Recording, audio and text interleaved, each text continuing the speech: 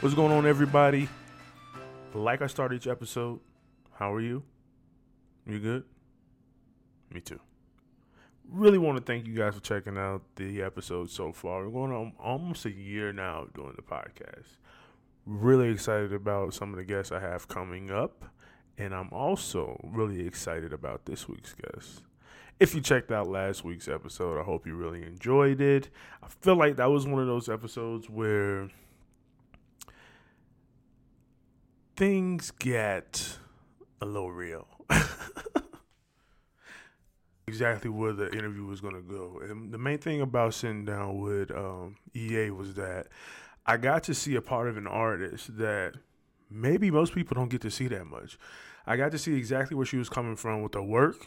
You know, she explained that. I got to see exactly where she was coming from with her message behind the work that she does and where she wants to go with it. You can only appreciate that. To be that open, to give that much,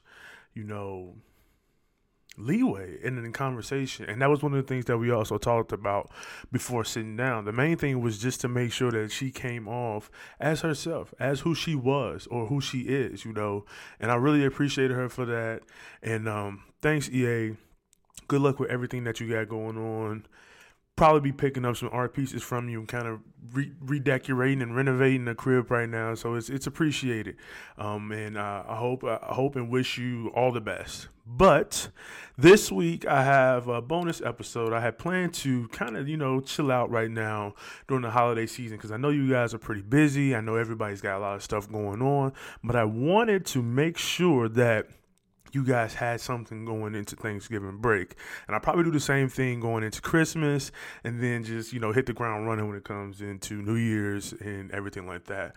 But the main thing I want to say is Mr. Ike Moore is hilarious.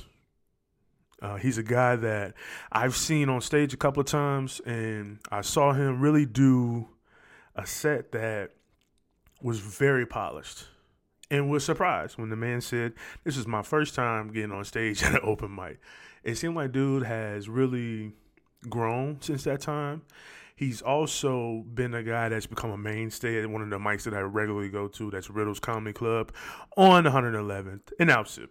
Probably the only comedy club that is like really booming right now in the south suburbs. I would like to probably call it my home comedy club soon, but who knows? But yeah, so Ike is a guy that reached out to me, and he's known some people that I knew, and it was really weird how everything comes together. You never know who knows who. And he also knows Dafina Russell, who has done an episode with me as well. She did an episode a couple of months ago, but they came from the same media school. I don't think it's the Illinois Media School, and they ended up I think going there, and I believe, I'm not sure when they both graduated. I don't think it was the same class though. So, but Ike had mentioned that he checked out her episode. He listened to Alan Ford's episode, and that was cool, to have somebody be like, "Yeah, man, I listened to your show. I got to see exactly what you were about before I sat down with you." You got to appreciate that too. But Ike reached out to me about getting on the show because he has a show coming up on Tuesday night at the Comedy Bar, and that will be his I think it's the Tomato Throw show. He talks about it a lot here on this episode, and that was the main reason that he wanted to get on and kind of publicize and plug his new show coming up. His podcast, he also has one he puts together too on YouTube. You can look him up, Ike Moore, on YouTube. You can also follow him on Instagram and Twitter, Ike Ballistic on Twitter and Ballistic Ike Moore on Instagram. The dude is really doing his thing, man. He's hitting the ground running. And I think that's one of the hardest things to do when you're a new comic starting out. And it was the same thing for me too. You don't know where to start. You don't know, who to talk to. You don't know who's looking out for you, who has your best interest when you're doing these open mics, who has your best interest when it comes to getting on the shows and everything like that. So you actually just have to hit the ground running and start somewhere. And I appreciate Ike for just hitting me up, man. You didn't have to come on the show. You didn't have to reach out to me.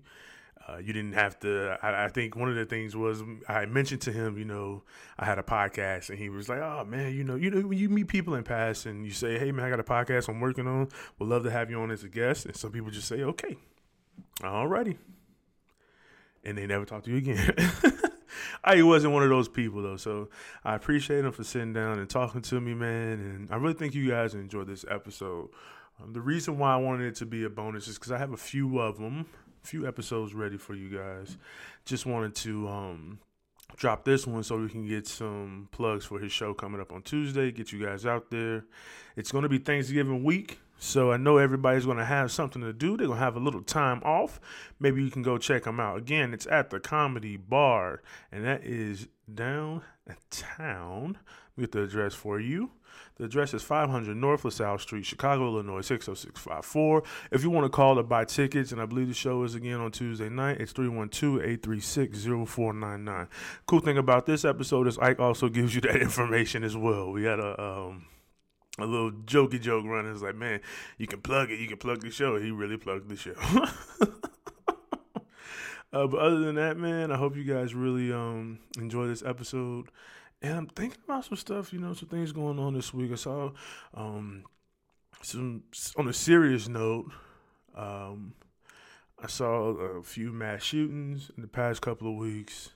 A young man was killed by the police at his job, working and just trying to help out one of the patrons of the establishment he was working at. Man, I really feel like I wanted to send my condolences out to the families of the victims and everything like that. I don't know, man. It's the world we live in. You have to take the good with the bad. But like I said, we're going into the holiday season, and hopefully everything picks up a little bit more for us, and everybody just starts the new year off on a good note. Other than that, yeah, man. I just want you guys to remember to also subscribe and review. Make sure you check out all the past episodes we have. New episodes coming out. If you have a friend that likes podcasts, tell them about it. Matter of fact, give them this as a gift for Thanksgiving. Check it out. Let me know exactly what you guys feel about the show. The good stuff, the bad stuff. If you like it, let me know. If you don't like it, let me know. If you think it's dope, let me know. If you think it's trash, definitely let me know, because then I can work on some things. If I need to be critiqued a little bit, just let me know too. I think, like I said, we're almost at a year now of doing the show, and I really enjoy working on it. I really enjoy talking to people about it. I really enjoy talking to the people on the show, and I really enjoy letting people know, someone is watching what you do. Someone's paying attention to what you're doing. Someone's paying attention to your creativity. Someone's paying attention to your entrepreneurship. Someone's paying attention to your art. And I think that's one of the things that I appreciate most about being able to do the podcast. But I hope you guys enjoy this week's episode. Let me know what you're feeling, people. Don't forget to subscribe and review. Please leave the reviews. Trying to get the show on iTunes, new releases or whatever. But again, please welcome my next guest on It's Your World Podcast, Mr. Ike Moore. All right, people.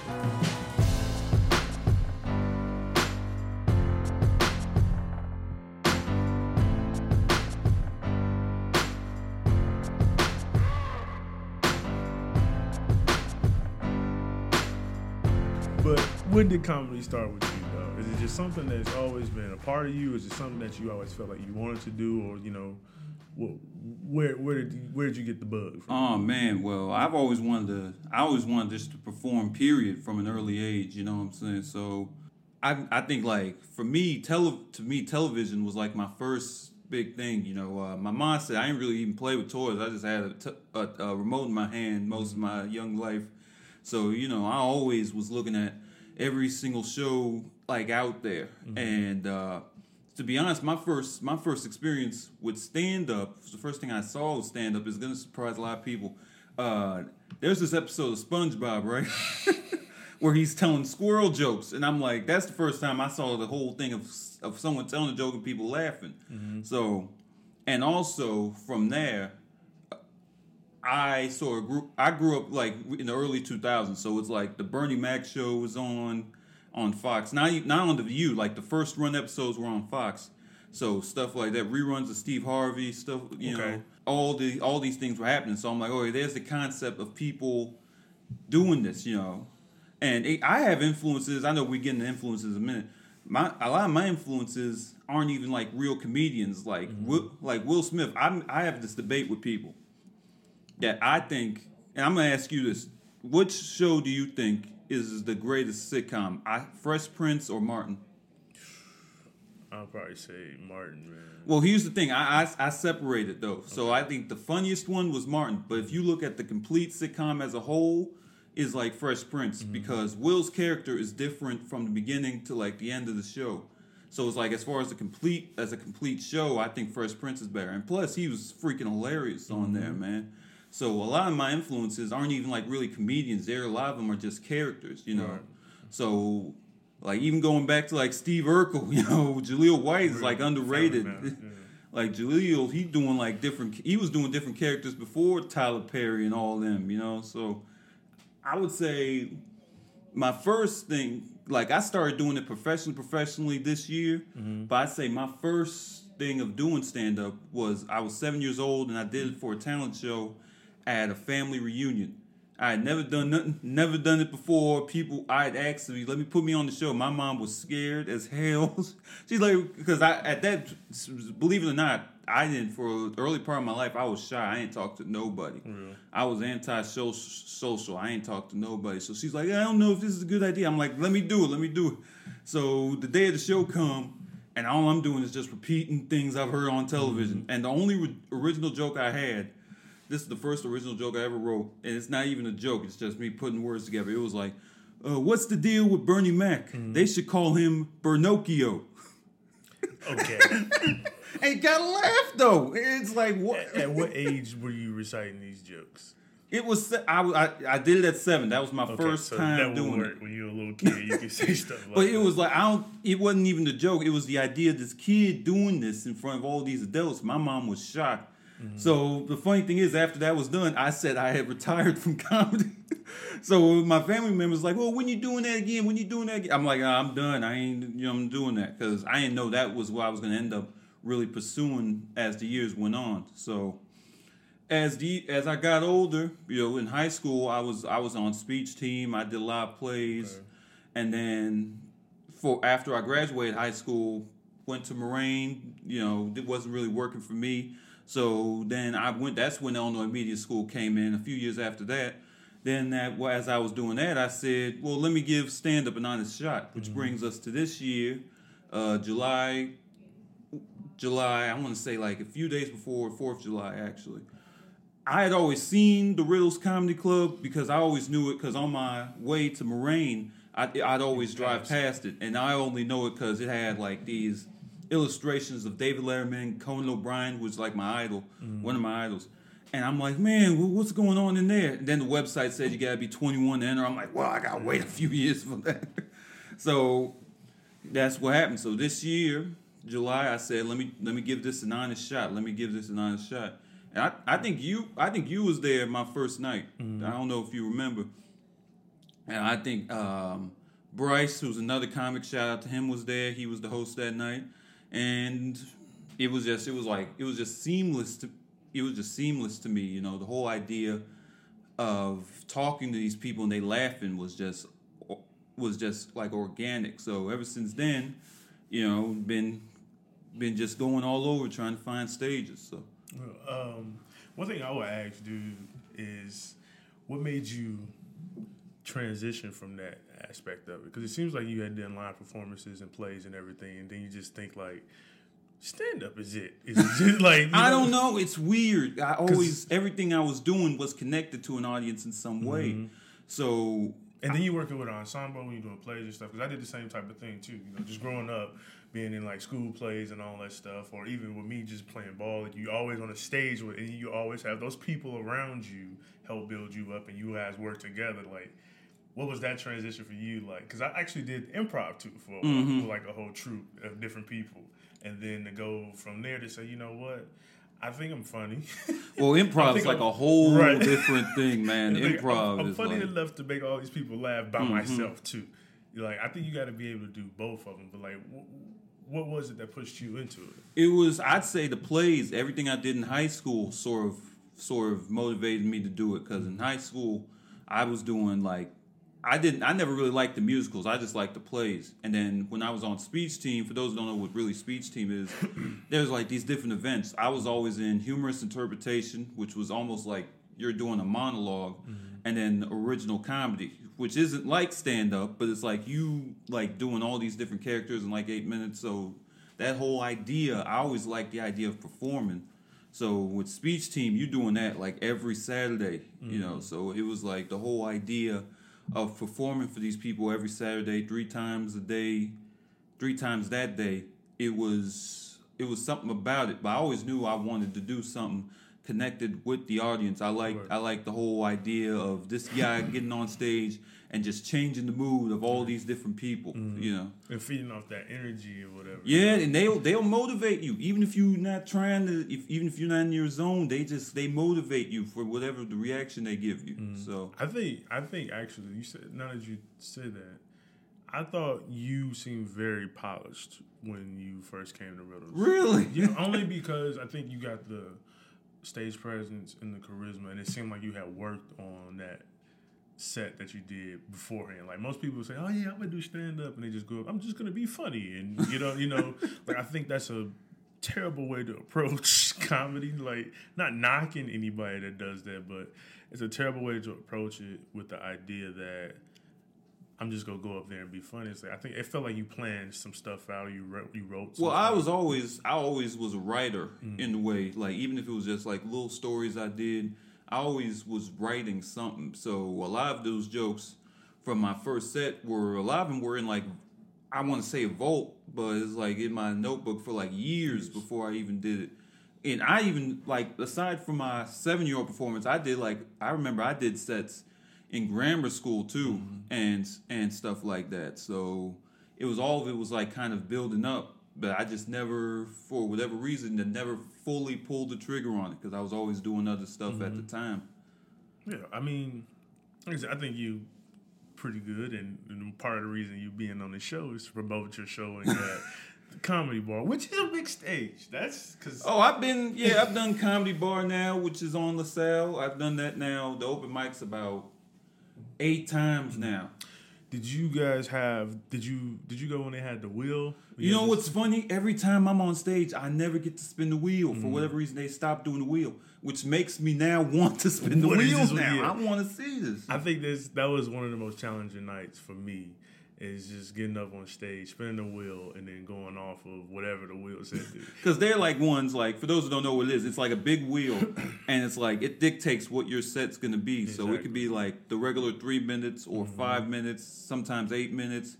There's one that says free pizza. There's one that says like you get a spot at the next show or something. Yeah, like that. And then there's one where like you get no microphone. You gotta scream. There's one where you gotta go backstage and do your set. Right. There's one where you basically, I think you get heckled the whole time. Like people can heckle you if they want to, or yell out stuff for you to talk about. It's pretty. Which I'm waiting for that one because I got some. Because I've seen some people in this audience. I'm like, I want to roast you, man. I want to.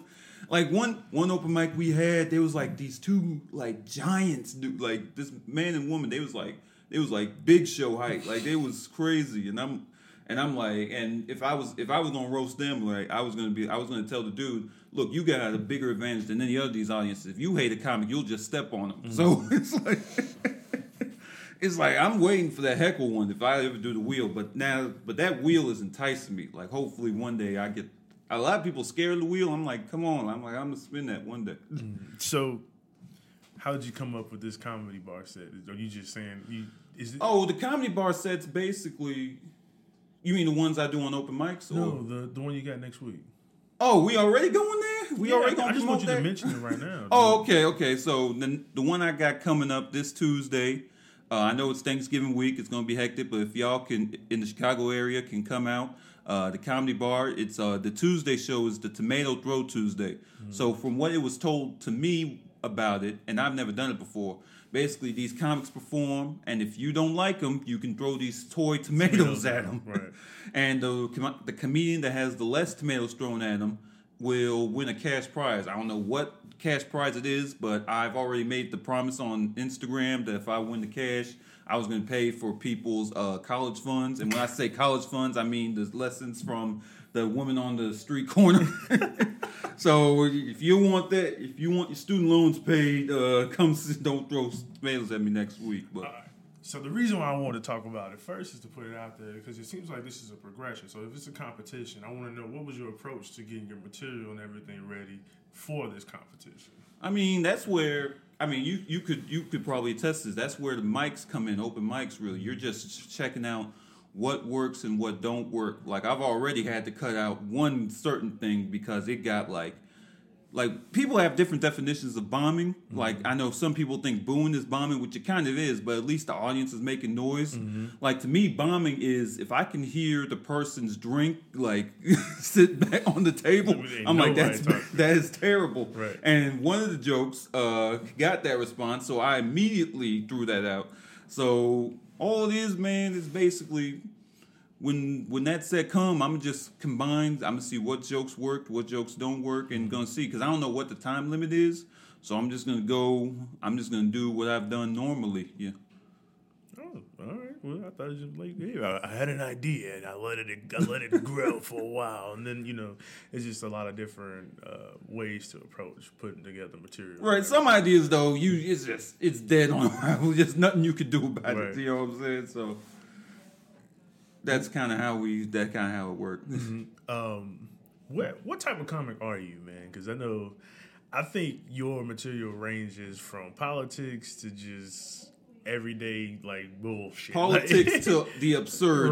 Right. Well, I try. You know what's funny? I've tried to avoid politics really because I try not to do what everybody else is doing. True. But the way our culture is now, pop culture has become politics in a way. So it's like there's no way around it. So I say if I do talk about politics, I'm just gonna talk about everybody. I've talked about Tony Preckwinkle in one of my sets. And that's funny because you never really hear that though. You never really hear about people addressing local politics.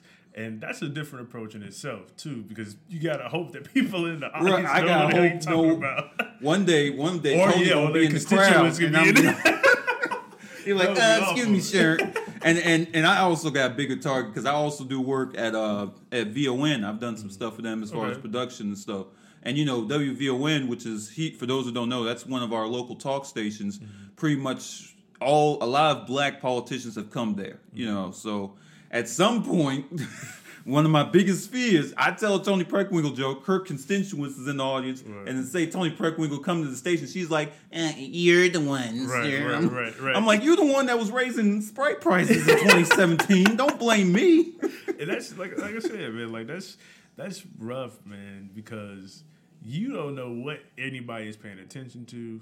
The idea is that you come up there to say your jokes or your set and everything, and you hope people know what the fuck you're talking about. Right, but you don't know who's in the audience, though, a lot of times. You don't know who knows who. You don't know. That's where the whole Saturday Night Live's done this, too, where they've made fun of certain politicians or whatever. They end up coming on the show. Yeah, I saw that last week. Pete got in there, and it's debatable whether. Yeah, I didn't know if it was too bad because I feel like everybody can talk about everybody because people probably talking shit about us right now. We don't even know it, but right. The idea that you're gonna come on the show and then it seemed like I guess it didn't seem forced.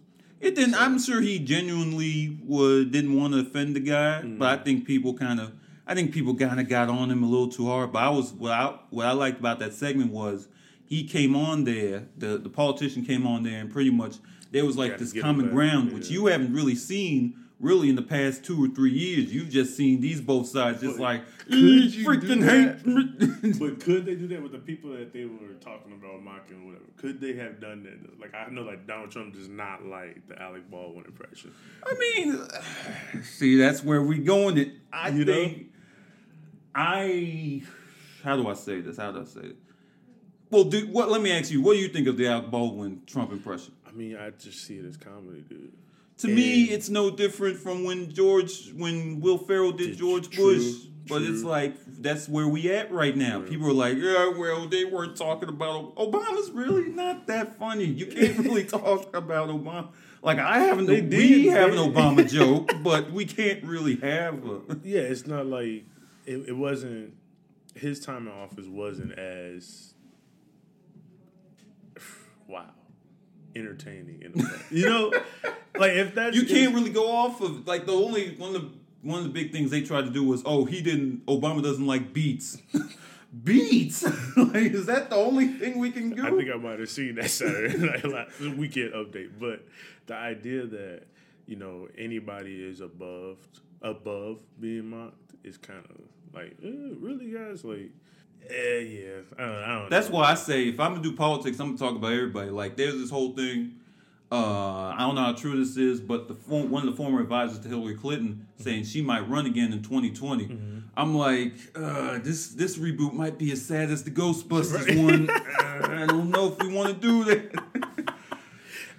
I mean, do we even know who that person is, though? That's the thing. And I think with the reason why the Trump impression is so, impactful is because we knew this guy before he was president. Right. He already had, like, he was famous before this whole So like, it was already material that was there, and then you just add another layer to it. Like if Hillary had won, I don't know. I mean, I'm sure there's a lot of jokes you could do about Hillary, like a whole. But they did, like you said, the Bush impression. They did do that. They have discussed winners of elections. And Heck, Chevy Chase's Gerald Ford impression is just him falling over for 5 minutes, dude. Yeah. So you really, I mean, I feel you. I get you on that one. But the idea that at a comedy show, somebody would come up to you and just like lay it into you. You never know.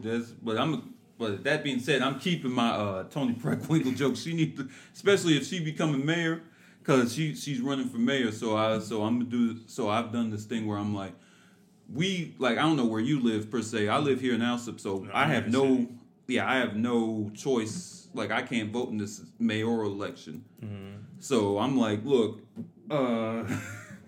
like y'all just better hope she don't go in there because there's gonna be like a cheese on deep dish tax. Y'all ain't gonna like. You're gonna see a lot of people in Chicago become lactose intolerant. But I think her moves with that, was kind of addressing the same thing that New York was doing with the sugar tax and everything. Oh, the big gulps? Right. So, like, it was just imitating them when it comes to policy in a way. But one thing, though, since we're on this, one thing I usually ask these guests is about how culture and everything like that is impacting the way that they work and what they're talking about. And it's people who've said, from fashion design. Like, one young lady that I interviewed, she did a whole, like, piece on just like a collection on the color black and how she was, channeling her feelings as an African American woman into her work. What is the culture doing for you right now when it comes to comedy? Well, I think culture is very important for comedians because that's where a lot of us go off of.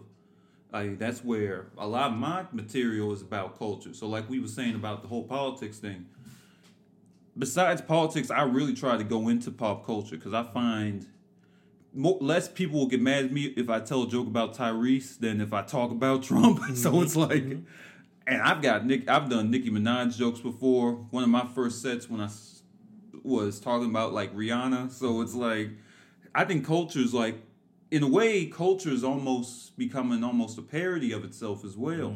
You got all the rappers now, and I'm gonna sound like an old man when I say this, but I have never. It's like remember when it used to be there was just one new rapper a month.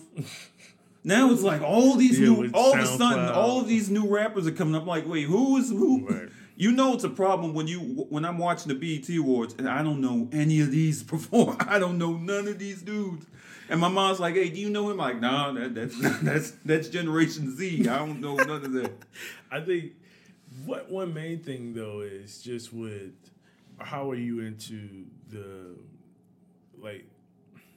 an integral part of what we're doing on stage as comics is the fact that people can see who you are, what you are, and that means just being a black comic.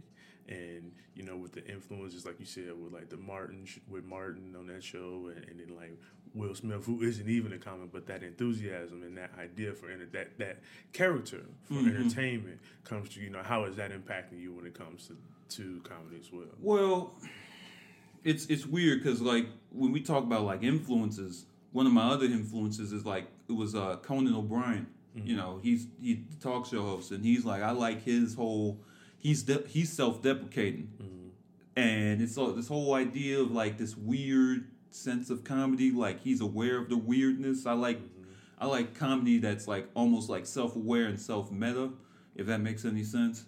So it's like, but a lot of my influences come from like everywhere. Like I remember when I was younger, and keep in mind, for those who don't know, I'm like 23 years old right now. So you're still pretty young. So I know everybody's gonna be like 23. Richard Pryor and George Carlin. Look, I gotta look up what they did. I can't speak on that because I wasn't around. So let me just bring up my top. I keep my top 5 list of comics right here. Ahead. So I say my top 5. I'm going from 5 to 1. So 5 Eddie Murphy, 4 Bernie Mac, 3 Cat Williams, 2 Dave Chappelle, and Chris Rock's like my all-time favorite. Right. Now, the interesting thing about Eddie Murphy is, being born in the 90s, I only knew Eddie Murphy from 2 things: Dr. Dolittle Nutty Professor and Donkey from Shrek. Okay. It wasn't until the internet came around where I'm looking up all this Delirious and stuff and all this Saturday Night Live. I'm like, where did this come from? It's like finding out your dad like was in World War II and he was like shooting up, and I'm like, what the hell? Where did this come from? Just having no idea that something. I didn't even know he was doing music. I said, what? That's one of the things too that I find interesting about a lot of comics is that idea that they can transcend a lot of mediums. You know, granted, he's not even in that neighborhood or at that time. But when you think about Donald Glover and what he's done with ATL or Atlanta, and what he's done with his rap and not only that, just like this whole soulful neo-funk type of thing he's doing. Like Donald Glover, I almost said Donald Trump. Right. That's how influential he is right now. He's like on the tip of everybody's tongue because it's just like the thing about Donald Glover is, and I know I try not to compare people because everyone's their own individual.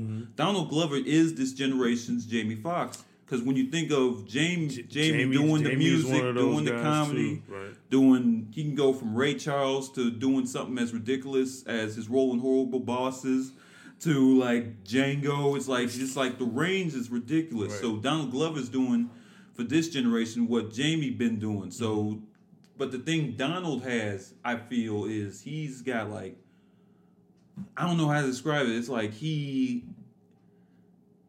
it's almost like this. He has on top of his talent, he has this almost wokeness on top of it, so he can relate to what.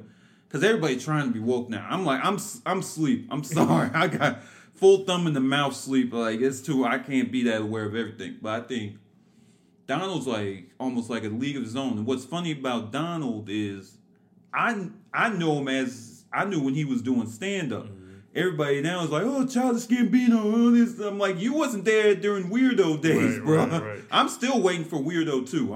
I'm like, he needs to do another stand-up special. The reason why I brought him up mainly is because somewhere, you know, down the line, there's gonna be a kid who is like, man, I want to do stand-up, you know, him or her, or whatever it'll be by that time, and they're gonna be YouTubing This Is America. They're gonna be YouTubing Weirdo and not even know that. You know, if he continues to trend the way he is now, I mean, that's the type of thing that we're seeing is like all these different guys are being able to do a lot of different things. So even if you look at like Dave Chappelle, how he liked to contribute. I'm making up words now. Incorporates music into a lot of the stuff that he was doing at the time with the Block Little Parties and different things. And the fact that he came. I'm just grateful that he came back to the mainstream, even though he's not all the way. He's still like he's in there, but he's still in his own field. Because I remember I was watching Chappelle Show when I was like 8 or 9, and I'm like, nah, I'm not supposed to be watching this. My dad, you know, shout out to him. He was like, hey, we gonna watch this, but don't tell your mom about that. So I'm. Can you imagine being 8 years old and having the sentence "I'm Rick James, bitch" in your Right. head? Either that or like for me, I would say I was probably high school when that came out, so I'm a little bit older than you.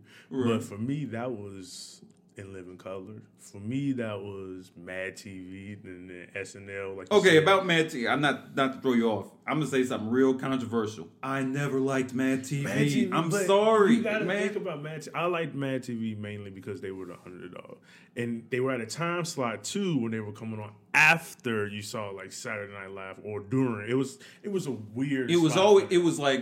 it was like half the show would be before, and then it Yeah, would end it was, like when you be, SNL for me, I would was like flip back and forth. But here's the thing, I don't know what it was about Mad TV. Here's the funny thing, I like the people from Mad TV. Right, Will like Sasso Sticks would be. Nicole Sullivan right. she's on Blackish now. She's got like a supporting role. I can't think of the guy's name who does Stewart. What's his name? I can't remember. I can't remember, but I like that. Key and Peele, Right. like one of them They got an started Oscar, there, yeah. So I like the people on there, but for whatever reason, I never liked the show. It's like I don't know. It was like some type of. I'm gonna sound like a preacher or something. There was a level of how people like do parodies of things they love. I don't think they liked anything. Like they would do like they did a Hannah Montana sketch where she was doing cocaine. I'm like, what are you doing?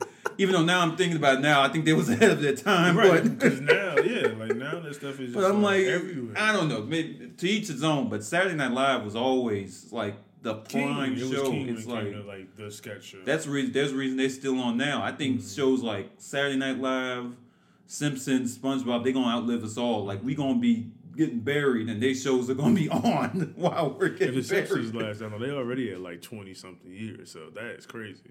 Right, But right. you talk about the longevity and everything like that. Like, what to you would be a goal for you doing comedy? What's the goal for me?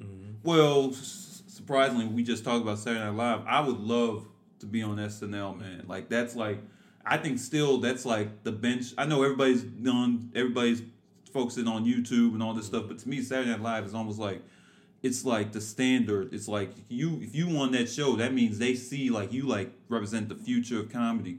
That and the Daily Show, I think that's become even more now with Trevor Noah and the people he's brought on. You got Roy Wood Jr. True. You got this new guy. I hope I'm saying his name right. Jabuki, who actually I don't know him, but he had the same beginning I have. He was on Speech Team, killing it, and I think he's written for a few. I think he writes for Big Mouth or something like that. So it's like. So it's like those types of shows, they bringing people up, and it's like it's important for those shows to still be around. I'm just hoping freaking I get on. Like if you cancel the show after my first season, I'll be fine. At least I'm on the shit. Do what you want after I'm on it, Right. but until then, keep that show on. But like when you think about guys like Kenan Thompson, who has been on that show for so long, and then just the.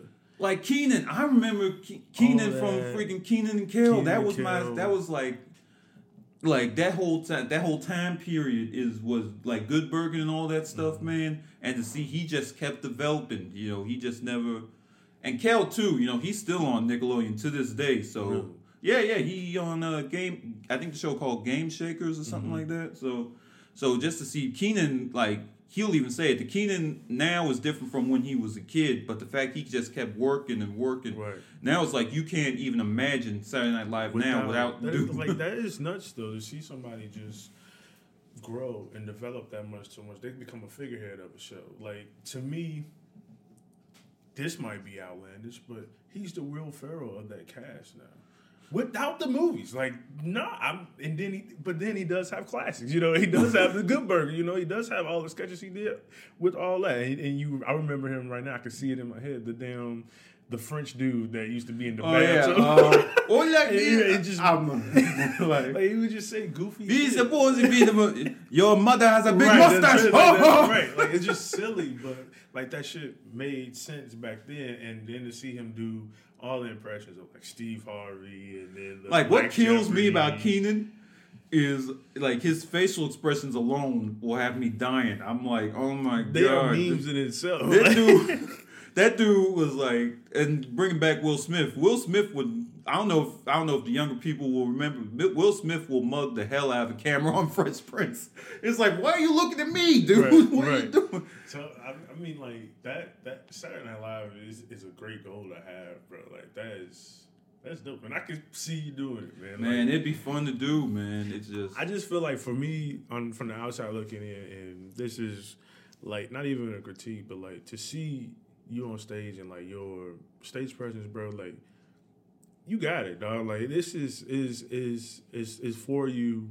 You do pretty damn good at it, bro. And I was happy that you reached out to me because I was definitely like, man, I don't know if I go want to be on the show. Like when I told you about it, because so many times you can have different people you want to have on, and other people, I'm too busy, I don't want to do it, and blah, blah, blah. But I was like happy, like man, that's why I wanted to get you on, get you talking about the comedy bar. Go ahead. Well, I like the whole, and keep in mind, I'm new to this whole comedy game, but I like the whole thing about comedians like coming together. Right. I like this whole idea because we've seen all these like comedian beefs, you know, freaking Lil Rel getting called ugly by Cat Williams. I'm like, okay, how are you gonna call the man ugly, man? How are you gonna? I was offended by that. I think it's going to pass, dude. I feel like it's a lot of good, healthy competition. But let me ask you. So do you think there's like this feud between like the older generation and the newer one? But it's always been that way in almost anything, dude. Like Eddie Murphy talks about how Cosby cursed him out over his whole special material, right? You know, it's just like there's always going to be a rift before that transition occurs. And I think what you said earlier too is that idea of like being woke and all that stuff. And I think I did one episode, you said you heard the Be Right one, he was talking about conscious comedy. Yeah. And then we talk about black comics and that idea of just being funny. Being funny, okay, that's cool. Can you make me think and be funny? Yeah, okay, you can make me think and be funny. And you can incorporate some of the bullshit that's happening in real life into your material. Like, I don't know if you watched the show Real, but Lil Rel. Like, you know, it was done so, like, It was put out there for us to see it. I think one of the episodes was like sexual harassment or whatever. Yeah, that was the episode a few weeks ago. I'm trying to get into. It's hit or miss for me. There's some. I think it's just starting off for him, and they get. I think it's getting better though. Right. I think it started with the There's the episode where I think he has a one night stand with the girl and he tries to track her down the whole whole episode. Like what was her name? She like Darlene. I think from that point on, it started getting better. But I think it's a nod to what we saw in Martin. I think it's a nod to what we saw in Living Single, and that was a great time for black comedy and sitcoms too. Man, look, there was a time where it was all black on Malcolm the television. And Eddie, dude, like these are. I know you gonna laugh. Homeboys in Outer Space. I don't know if you probably never even heard of that show. I've YouTubed it because Flex Alexander. I'm like, what's the dude from 101 doing on Mars? What the hell? Classics, you know.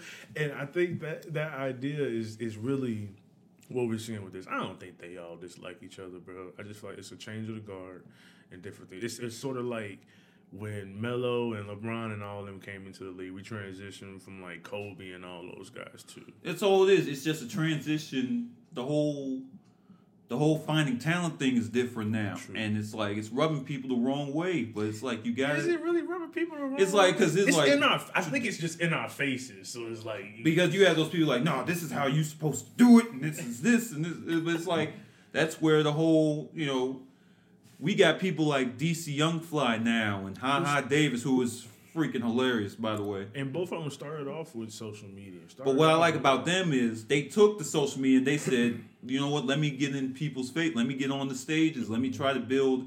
Let me prove that I'm funnier than this like 5-second clip that I can get out there. Which is very hard, dude. It's very difficult to do. Like Jess Hilarious, who's on Real, she's funny to me. Even though on the show it sounds like she's there to do one-liners, but she's actually real good. And that's what I was thinking. Like, I never saw her. I've never seen her do a set or anything like that, or never seen her live. But I'm like, is this her style? But at the same time, this could be building up, so it could be incorporated into her stand-up and everything like that too. Right. Go ahead.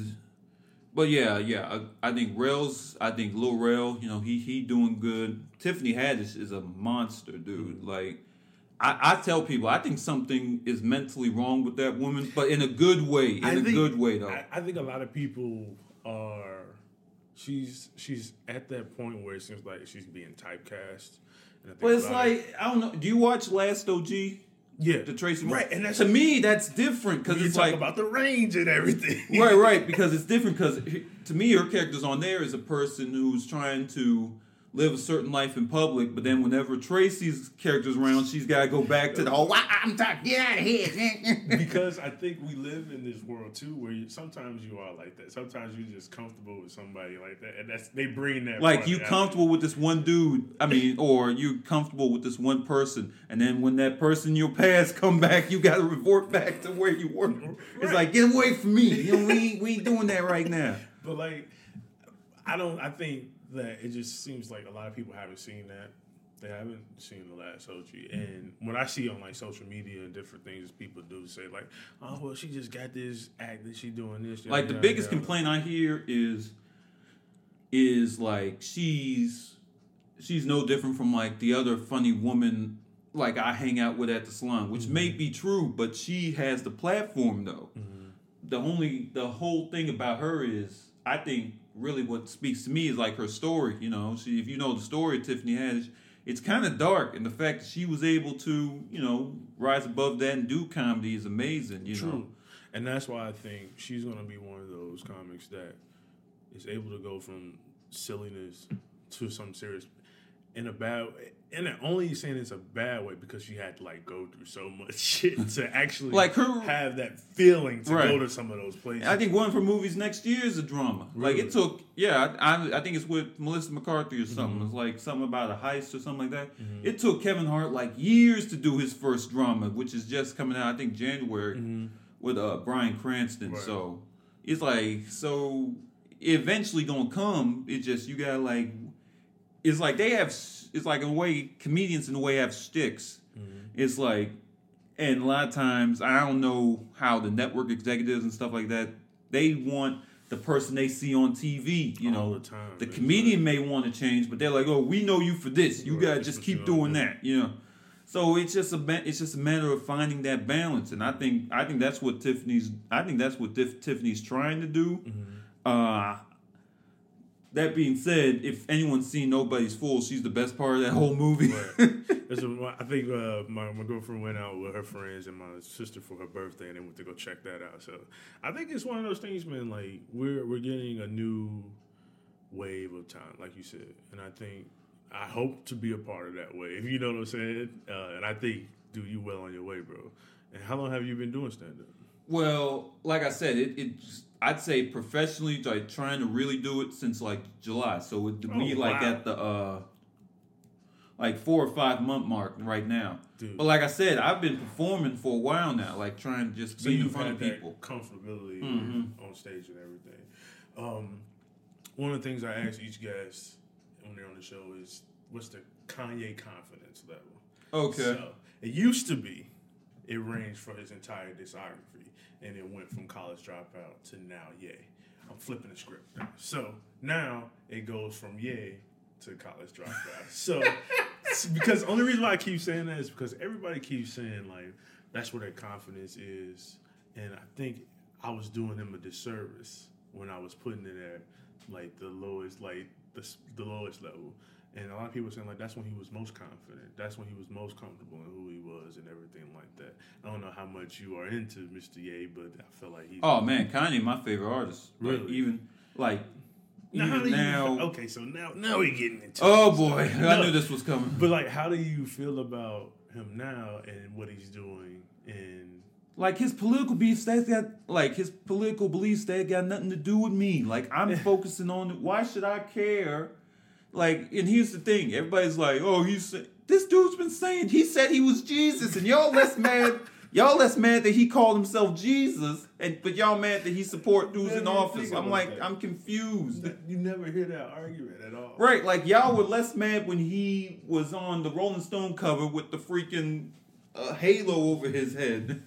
But it's like, I still defend Kanye to this day, because it's like, First of all, they not even committed with the whole boycott because y'all will say y'all hate Kanye, but the minute he do another album, y'all like, oh, this is the greatest. Yeah, check it out. I'll never forget that whole Taylor Swift thing when that happened. First of all, I thought that whole saga was hilarious. I wasn't mad at him one bit.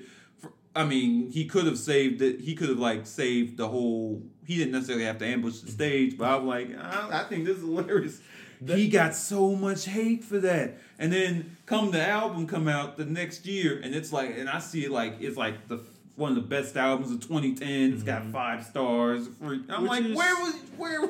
Which is crazy because I feel like one of the things is he is masterfully building.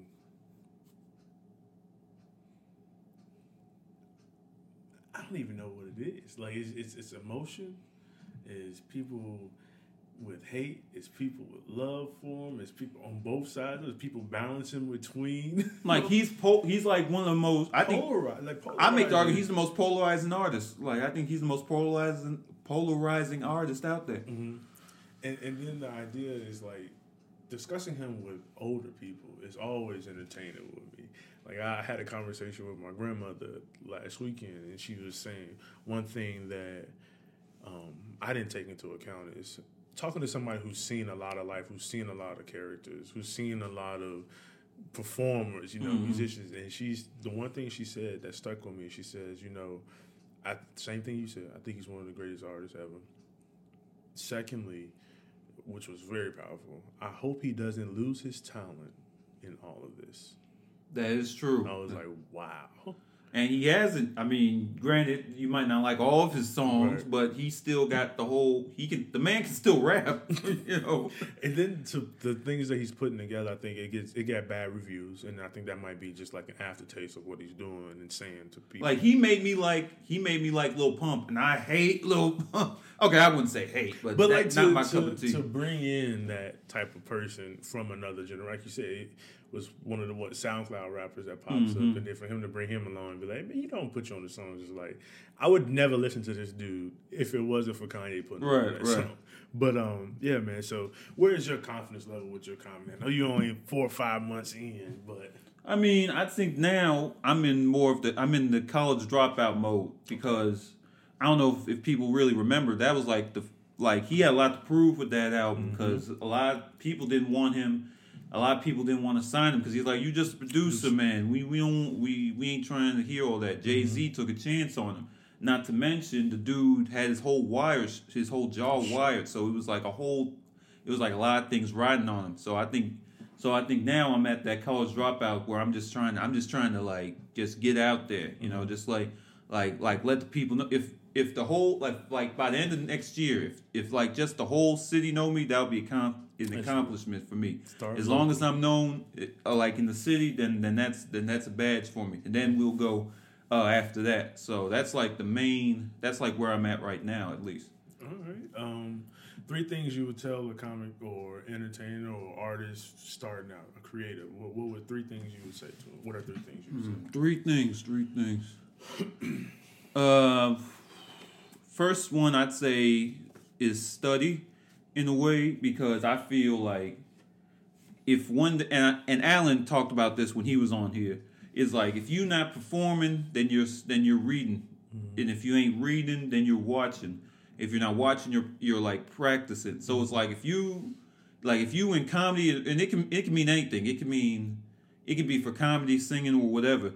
If you're not like on stage, then you're watching somebody on stage. If you're not watching somebody on stage, you're reading. One of my favorite books is have you read Kevin Hart's biography? Yeah, it was pretty Now that's real good. That's real good. He even goes in depth into talking about nights where he wasn't performing at all and just riding. He's wasting gas riding with Keith Robinson back and forth. And he's like, but that helped him. Even though he wasn't performing, he paid his dues. Right. That's what you gotta do. So it's like even if you're not performing, you gotta do something related to comedy, and I don't care what it is. You gotta do something with it.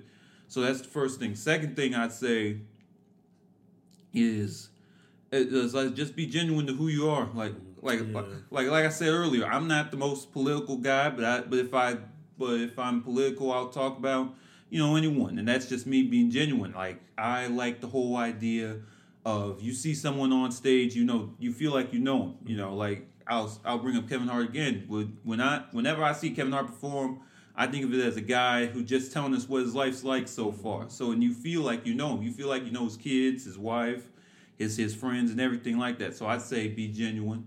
And then the third thing is it goes with the first thing. I'd say just just be persistent, man.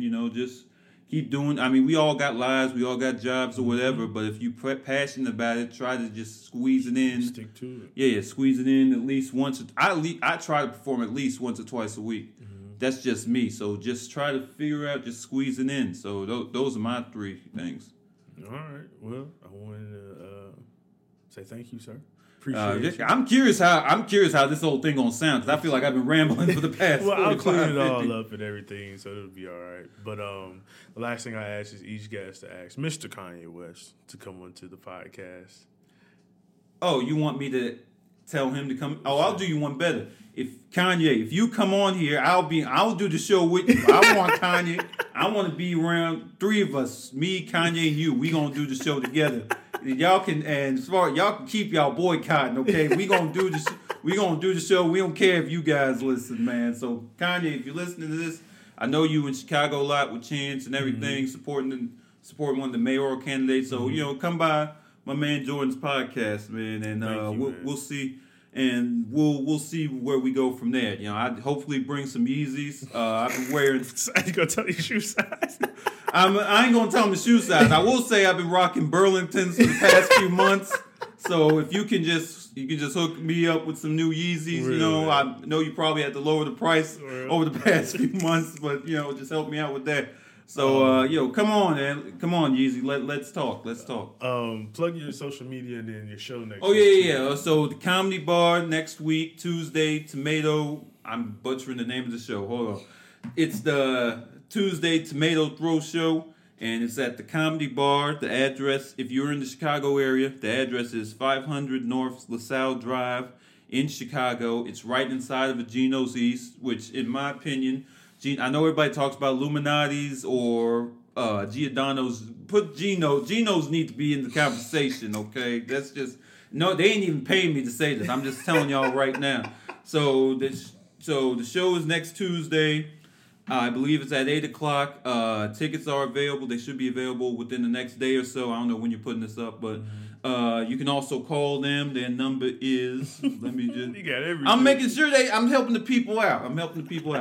The phone number is 312-836-0499. So just make sure you come out. I know it's Thanksgiving week. Everybody's jumping around, with their heads cut off.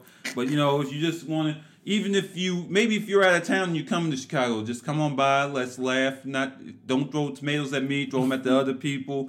I would like to win whatever this cash prize is. If it ends up being $50, I'm going to be pissed. Well, yeah. That as far as my social media, you can follow me on Twitter at Ike Ballistic, on Instagram at why am I blanking on my Instagram name? Hold up a second. Hold up. This is live, people. We give it to you real.